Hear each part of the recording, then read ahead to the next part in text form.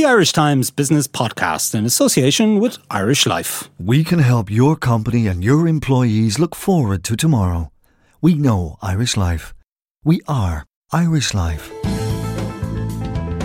Hello and welcome to the Irish Times Business Podcast. This is Wednesday, February 25th. I'm Ciarán Hancock, and on this week's show we'll be looking at the corporate spat between Irish oil and gas exploration company Petroceltic and its biggest shareholder Worldview. Petroceltic held an EGM in Dublin today to consider various claims by Worldview, including a motion to sack its chief executive Brian O'Cahan.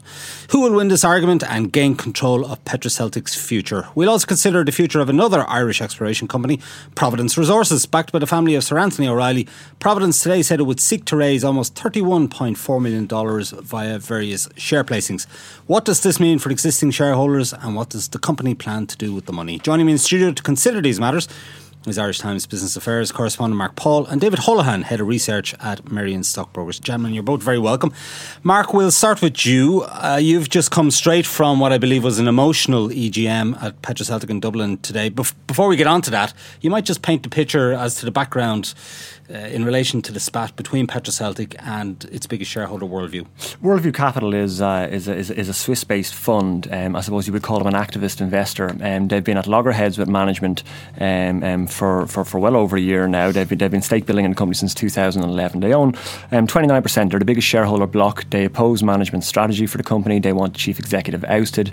They're involved in a lawsuit with the company. And essentially what Worldview's beef is that they want the company to change its strategy in relation to developing its main asset, which is in Algeria. They want this thing brought to market and brought to production much quicker. They want the company to cut its costs, and they think that if you develop it faster and more quickly, cut costs, and by selling off some of the non-core assets of the company, that they could release value. Management disagrees with that. Management's point of view is that, look, we know Algeria, we know the government, we know our senior partners in Algeria, and we have, I suppose, the emotional capital and the connections with the government to get this thing over the line, and you don't. And that's the basis of their disagreement. And they've argued that this is a terrorist threat potentially in Algeria as well, haven't they? They have actually. The company has concerns that there is a very visible terrorism threat in Algeria. I mean, where their main asset in Algeria is located, it's about 550 kilometres from anywhere.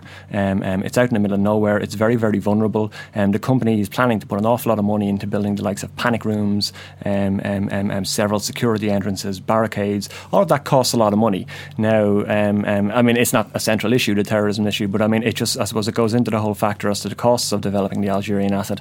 And Worldview Capital believes it can be done much cheaper. The company says, look, there's a lot of costs to take on board here. Right, okay, so let's get to the EGM today. What happened? Well, there was an EGM held today at which Worldview put forward three motions. They wanted the chief executive Brian O'Cahan removed from the board, which would, in effect, his executive position wouldn't last too long after that. And they wanted two of their own directors appointed. Now, the company asked shareholders to vote against those three motions, and they wanted two other independent non-executive directors appointed. You got the sense quite early on from Worldview and from talking to them coming up to the meeting that they didn't think that they were going to win. So I suppose the meeting was quite emotional in one sense, because there was a lot of they have 9,000 retail shareholders, so they've got quite a big. And how many turned up today? And there were several hundred in the room, and of that several hundred, several of them were very, very vocal. Now it's unusual in that its retail shareholder base is actually reasonably sizable. You've got the two big shareholder blocks. The chairman's company controls 20%, and then you have Worldview who controls 30%. So they count. Their votes do count to retail shareholders. And they really wanted to know what Worldview were all about. All I hear is that they were sort of Russian connected, maybe Bulgarian connected, sort of Swiss connected, and they didn't really seem to have any clear sense as to what was going on. And one shareholder in particular got up and he was quite emotional in his defence of the management, and he said, look, if I want to bring Brian O'Cahan out for a pint and give out to him about the strategy company, I can do that. He goes, I don't know who these guys are. There was a huge level of security at the meeting. We've both been to a lot of AGMs and EGMs and whatever of Irish PLCs. I've never had to go through 4 security checks in order to get into a room before. 4 security checks? I've never had to show photograph ID to get into an Irish EGM before. I've never had to give my name before I went there to get into an Irish EGM. Now, I don't know whether that's just part of the bitterness between both sides in the bloc, but it added a tension and an atmosphere to the meeting. Brian O'Cahan, the chief executive, made I wouldn't say an impassioned plea, but a very direct plea to the shareholders that, look, I know what I'm doing. These guys, he argued, don't know what they're doing. Now, Angelo Moscoff, who was the chief executive of Worldview Capital, strictly speaking, he wasn't allowed to talk at the AGM. Only their nominated proxy, who was a solicitor, was allowed to speak. But he asked the chairman, Robert Adair, for permission to Angelo Moscoff to address the room because the natives were getting restless. They wanted to hear from this guy. So he got up and he basically said, look, they think the company is spending its money in the wrong places. They want to sell off non-core assets, and they think at some stage it's going to run out of money, and that then their agreement will be needed for a fundraising. The company denies this, by the way. And then in the background of all of this, then you have whether or not the company will be sold. Dragon Oil, they didn't make a bid for the company last year, but they certainly indicated that they were thinking about it, and then they withdrew when the oil price collapsed, and they withdrew that in December, which caused the company's share price to halve. So you have all these factors going on. Worldview, it thought that it might win out on Wednesday, and Worldview did not win out on Wednesday, but Worldview won't go away, I think, is the thing. So the strategy now is, how does a company function then, and what's the next step for Petro Celtic International? Yeah, David Holohan, I know you weren't at the EGM today, but you have been monitoring events at Petro Celtic on and off for some period. What's gone wrong there? I mean, if we go back a year, the picture looked a lot different for the company, and Brian O'Cahan seemed to be pretty secure in his position. What's gone wrong for the company since then? I think if you look at what's happened over the last year, clearly the oil price decline that has happened was a major focus for that whole space. There's also been a number of exploration and development mishaps by Petro Celtic. So really their main asset is that Algerian asset, and their exploration in other territories hasn't really amounted to much. So the fact that, being dependent on an asset that won't produce for several years out isn't a very attractive asset to have. And that is the proposition for Petro Celtic at this point, because its exploration in other areas simply hasn't proved that successful. And how damaging is it for a company when its chief executive is effectively at loggerheads with the biggest shareholder? It's very unusual. It's very unusual for a activist shareholder to build as large a stake as Worldview has in Petro Celtic, and it's equally distracting, I think, for management to have to spend so much time dealing with one particular aggrieved shareholder. And there has been a suggestion that Worldview is simply looking to get a nice price from somebody else, from a third party, if you like, to actually get out of its holding in Petro Celtic. What's your view? I think once you build a stake approaching 30% of a company, you are faced with the choice of actually bidding for the entire company, which is unlikely in this case, or simply waiting for the company to be taken out, because it would take them a significant amount of time to sell down that stake in the open market. So really their exit strategy is that somebody will acquire Petro Celtic, and there have been several expressions of interest, most recently from Dragon Oil, but they failed to come to fruition. Yeah, why did Dragon step back? I think Dragon stepped back because between the period they had originally examined the company and when they were getting close to potentially making an offer for it, the outlook for oil had deteriorated significantly, and because Petro Celtic they're not producing a lot of cash flow, it's less attractive then for Dragon Oil to potentially acquire them in an environment where oil prices are declining, particularly when they may be able to acquire oil-based companies as opposed to gas-based companies for a cheaper multiple than they would have been able to do with Petro Celtic. So Mark, we've had the EGM. Where does it go from here now for Petro Celtic? Well, I suppose it's a case of what will Worldview do now in one sense. I mean, management has always indicated that they'll continue to pursue their strategy. Of course, they have to be open to talks to with Worldview. And actually, one thing that was very interesting to note at the EGM today was that there was a very, very, although there was corporate bitterness and I suppose official bitterness, once the meeting ended, there was very cordial relations between Angelo Moscoff, the chief executive of Worldview, and the chairman, Robert Adair. I mean, they had a nice cosy chat down the back of the room, and they sort of agreed to disagree. So the question really is, what will Worldview do now? Because I think their strategy is probably going to be patience. They think that the company at some stage will run out of money, or it will be subject to an offer, one or the other. And in that case, Worldview will be needed. And whether or not its control of the board is irrelevant, it's 29% will be needed to get something over the line. And that's where they'll start to exert leverage, I think. They don't really have much leverage now at the moment. So it's, they can call EGMs and they can do this and the other, but if they don't win the votes, they don't have much leverage.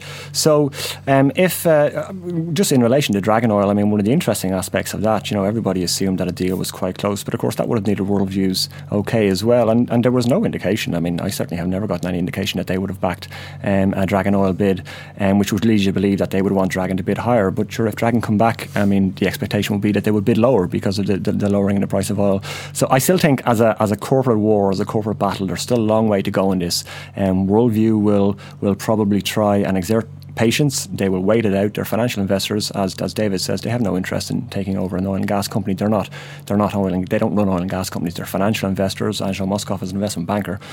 And what about the position of Brian O'Callaghan? I mean, is that tenable in the long term? And was there any mention today at the EGM of whether he offered to resign or step aside to perhaps smooth relations between the two sides? There was certainly no indication of that given. I interviewed Angelo Moscov and Denis Sashenko, another partner in Worldview, last week, and I asked them, is there any circumstances where there could be a rapprochement and where you might meet Brian O'Callaghan again to talk about this? Denis Sashenko's reply to me was, we'll only meet Brian O'Callaghan when it's to tell us that he's stepping down. They're digging in. It sounds like they're digging in, and every signal we get from their camp is that they're going to dig in, and they think they'll be needed at some stage. David, do we know why Worldview invested in PetroCeltic in the first place, particularly taking such a big stake? Yeah, it's not immediately clear as to what their reasoning behind it was. Clearly, given that the company's asset in Algeria has remained in place for several years, that it remains the core reason to be in PetroCeltic. But again, that's an asset that is not going to be generating cash really until 2018. So it's been well known that this is going to be a long, drawn-out development project for the company. And I think really where most investors get into oil companies on the basis that exploration finds will significantly increase the value of the shares, that was really never present in PetroCeltic. So it had to be a buy-in on the basis that they really like the Algerian project. At Irish Life, we can tell you that 49% of employees in Ireland don't think about tomorrow. They don't have a pension plan. We can help you help them. Because if you're involved in running your company's pension plan, we can administer it for you with our member-specific investment solutions, online access for employers, trustees and members, and always-on smartphone apps. Just call one of our corporate team on 01704 1845. Visit irishlifecorporatebusiness.ie or contact your pension consultant to find out how we can help your company think of tomorrow. We know Irish Life. We are Irish Life. Irish Life Assurance plc is regulated by the Central Bank of Ireland. All information sourced for Irish Life September 2014. We'll switch our focus now to Providence Resources, another Irish exploration company. It's backed by the family of Sir Anthony O'Reilly. It's had some great ambitions to bring oil in, oil primarily, out of the seas around Ireland, but it's had a turbulent 12 months or so, I think it's fair to say. The share price mark was €2.80 about a year ago. And today it's gone down as low as 34 cents, and that's after the company announced plans to raise just over $31 million through various placings with new and existing shareholders. What's gone on with Providence, and why does it need to raise this extra money? Well, simply the question with Providence as to what's gone wrong is that they haven't delivered what they said they would deliver, or they have yet to deliver what they said they would deliver. Tony O'Reilly Jr., the chief executive of the company, was talking last year about an agreement with a bigger, richer partner where they would sell down part of their stake in what's known as the Barry Rowe prospect. I should mention that this Tony O'Reilly is the son of Sir Anthony O'Reilly. He's the son of Sir Anthony O'Reilly, and the Barry Rowe is their big play, and where they're trying to bring oil in off the southern coast, off the coast of, I think it's Wexford and Waterford.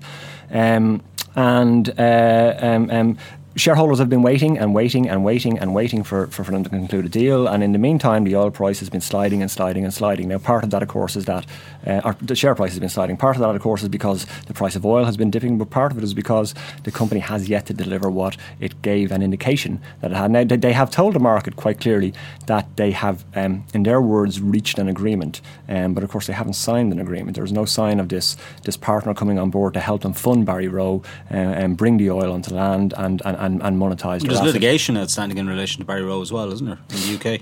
With a UK company. There is actually part of the fund. There was litigation with a company called Transocean, where they own 6 million in relation to drills. But look, there's all sorts of disagreements about Barry Rowe, and there's disagreements about whether or not it is what the industry or what industry watchers thought it was. When I don't know if you remember, I certainly don't. Back in the 70s and 80s, where there was all this talk that Ireland was going to be the European Saudi Arabia, Atlantic Resources, a forerunner of Providence Resources, which Sir Anthony O'Reilly was behind. Sir Anthony O'Reilly, the father, was behind. They kind of thought that they had struck black gold off Ireland, and it turned out not to be. And you kind of wonder, in one sense, is this history repeating itself all over again with a company that promised so much, has delivered in truth very, very little, and that's why shareholders are losing patience. David, what do you think the reasons behind Providence problems over the past 12 months have been? I think Providence's main issue has been that management waited too long to farm down the Barry Rowe prospect, while they maintain a majority of that stake. Ultimately, Providence was always going to be too small to ever bring it to development and towards production. So the fact that they waited so long, coupled with the oil price declining by 50%, left the company in a significantly weakened position. And now, effectively, it is having to raise capital, fresh equity at the lowest share price that the company has had for several years. I mean, the prospects of getting oil out of the waters around Ireland seemed quite hot a year or two ago. There was even talk of drilling off the coast of Dalkey, but that all seems to have collapsed, particularly with dropping oil prices. Yeah, I think the Barry Rowe find was the largest individual find ever off the coast of Ireland, and there was a lot of enthusiasm for it at the time. Clearly, for Providence, what would have been very attractive for the company would have been to identify a larger company to farm down a stake to earlier on in the process, but several companies did look at the data and chose not to invest. They have recently come close to agreeing a farm down with a third party, but that third party is trying to raise the financing in order to provide Providence with financing to develop that project further. Up until that happens, Providence is left in a situation whereby they have no cash coming in of any material scale, and in order to develop Barry Rowe towards production, it will cost several $100 million, which is just something Providence doesn't have. Beyond Providence, yeah. Now they announced the share fundraising earlier this morning. Since then, the share price has tanked. Really, it's gone down by over 12%. Yeah, what does that tell us? Effectively, the share price has come down to where the fundraising will take place, so at about 25p. But it effectively means the company at present has a market value of about £16 million, which pales in comparison to what other companies with similar size reserves would be trading at. And I think that is due to the fact that there's a lot of questions as to whether Barry Rowe will ever get to the point of development and producing oil out of the ground. And I think within Providence, the company itself really has to look at its cost base. Several of the executives in the company are still drawing down salaries of several $100,000, which doesn't look right given the size of the company. So there's a lot of things that need to happen in order for Providence to move on from this, and key will be finding a farm down partner. Sure. Mark, Sir Anthony O'Reilly's financial travails have been well documented in recent months. It was thought that Providence might provide him with a bright light, if you like. It might in some way compensate for a lot of the losses he's incurred in other investments over the past while, but that doesn't seem to be the case now. He hasn't had a lot of luck in the last number of years, Sir Anthony O'Reilly, and he had no luck here with the timing of this. I mean, when his how big is his shareholding? His shareholding in Indexia was at one stage about 16%, David. I'm not sure, but his shareholding is held by a company called Indexia Holdings, and Indexia obviously has a judgment now standing against it from AIB. So his shareholding in Providence is now in play in that sense. There was, when his troubles flared up kind of at the beginning of last summer, the price of oil was more than double, I think. Over $100 a barrel. What it is now. And that might have alleviated his difficulty somewhat if he was able to monetize it at that point. But I mean, the share price in Providence has tanked, the price in oil has tanked, and it's not going to climb back anytime soon. So it's not going to get him. It's not going to do much good for his creditors, really. As to whether or not his entire shareholding in Providence will change hands at some stage, as he negotiates with his creditors, that could happen. And then you wonder, then what does that also mean then for Tony O'Reilly Jr., who's his son, who's the chief executive? Yeah.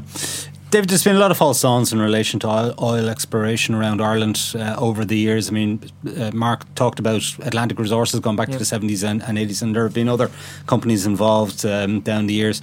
We thought maybe we were going to hit pay dirt, if you like, about a year or two ago, especially when the oil price was high, but it's since dropped. This oil, if it's there, it's very deep in the sea. It's going to be costly to extract. Do you think we'll ever see the day when we'll get a significant amount of oil out of the waters around Ireland? While it's likely that the oil is in place, it is very expensive to develop, and companies will have to make the judgment as to do they believe it is worth spending several hundred million to bring that oil out of the ground. And I think as well as that, Ireland has a very bad track record of bringing oil and gas on shore and running into environmental problems just there. Like Corrib, for example. Exactly. So that is one of the reasons why some of the companies that may have liked the Barry Rowe prospect decided not to invest, because of what was happening with the Corrib field. And of course there's a huge backlash in Dalkey when they mentioned that they were seeking to develop offshore there. Absolutely, and that would have actually been in quite shallow water, because you would have been able to see the rig from the Dalkey coast, which would the shallower the water, the cheaper it is to extract the oil. Barry Rowe isn't actually overly deep by international standards. It's not too far off the coast, but again, it's just a case of while the oil might be there, it will cost a lot of money to develop, and given the fact that there have been so many environmental concerns that have stymied larger projects, it puts some of the oil majors off Ireland. Yeah, Mark, does the industry here have any credibility? I suppose that's it's a big all-encompassing question. I mean, they've promised a lot. Various prominent people in the industry have promised a lot over the years, and have never really delivered. Like I was talking to Aidan Heavey of Tullow Oil when their results were out there last week or the week before, and he was talking about how they were regrouping all of their focus on production to the west coast of Africa, where he says he can get oil out of the ground. They've already found it. They can get it out of the ground for $12 a barrel. So if its oil is $50 a barrel or whatever, there's still plenty of profit for them to be made there. Nobody's going to come to Ireland to get oil out of the ground for $12 a barrel. It's just not going to happen. So Ireland was always risky, and that was always reflected in the generous terms that were offered. Ireland, because of the low price of oil, is now even riskier from a financial perspective. The oil is there. There's no credibility in whether or not the oil is there. The fines have been made, but the credibility on whether any Irish-based, Irish-run, any company overseen by Irish executives can get it out of the ground and make a profit out of it, I don't know whether that'll happen. Yeah, David, the EGM is slated for March 20th to get approval for this fundraising. Do you think there will be any investor agitation around that? I think there will be investor agitation. Clearly they have experienced a significant fall. The share price is down over 90% in the last year. The last time investors in Providence put money into the company was at a significantly higher valuation than the share price is currently trading at. I think they will raise questions as to whether management are capable of developing this project, and whether they should simply put the company up for sale, and it would be generate more value in a better team. Okay, we'll see how that plays out. That's it for this week from the Irish Times Business Podcast. My thanks to studio guests Mark Paul and David Holohan. Declan Conlon produced the show with JJ Vernon as sound engineer. Don't forget you can get the latest business news straight into your inbox by signing up to our Business Today email at irishtimes.com. I'm Ciarán Hancock. Until next time, take care.